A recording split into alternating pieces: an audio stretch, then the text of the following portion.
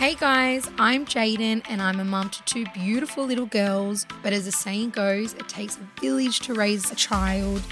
So I'm bringing in my mum friends to co-host alongside me through the series. Hello, I'm Lauren. I'm Jaden's on-air producer. I'm also a mum to a toddler and I've got one in the oven as we speak. While I live on a farm in rural South Australia, Jaden lives in inner city Sydney. What's the likelihood of you that you may just give birth next to a sheep? Very low, Jaden. It doesn't get any more real than this. I don't think I've ever seen so much vagina. It was just crazy. And it was my own vagina. On the podcast, we talk to lots of experts to do a deep dive into the issues that affect us as mums. So many things were changing that I just couldn't keep up.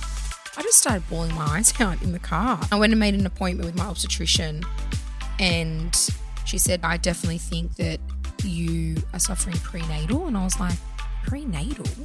I've always shared my journey on my socials and stuff with like people that I know, and the amount of messages that I had from people that were like, that's exactly what I went through when I had mine. And I'm like, if you had have shared that, I wouldn't have felt as crazy as I felt, you know?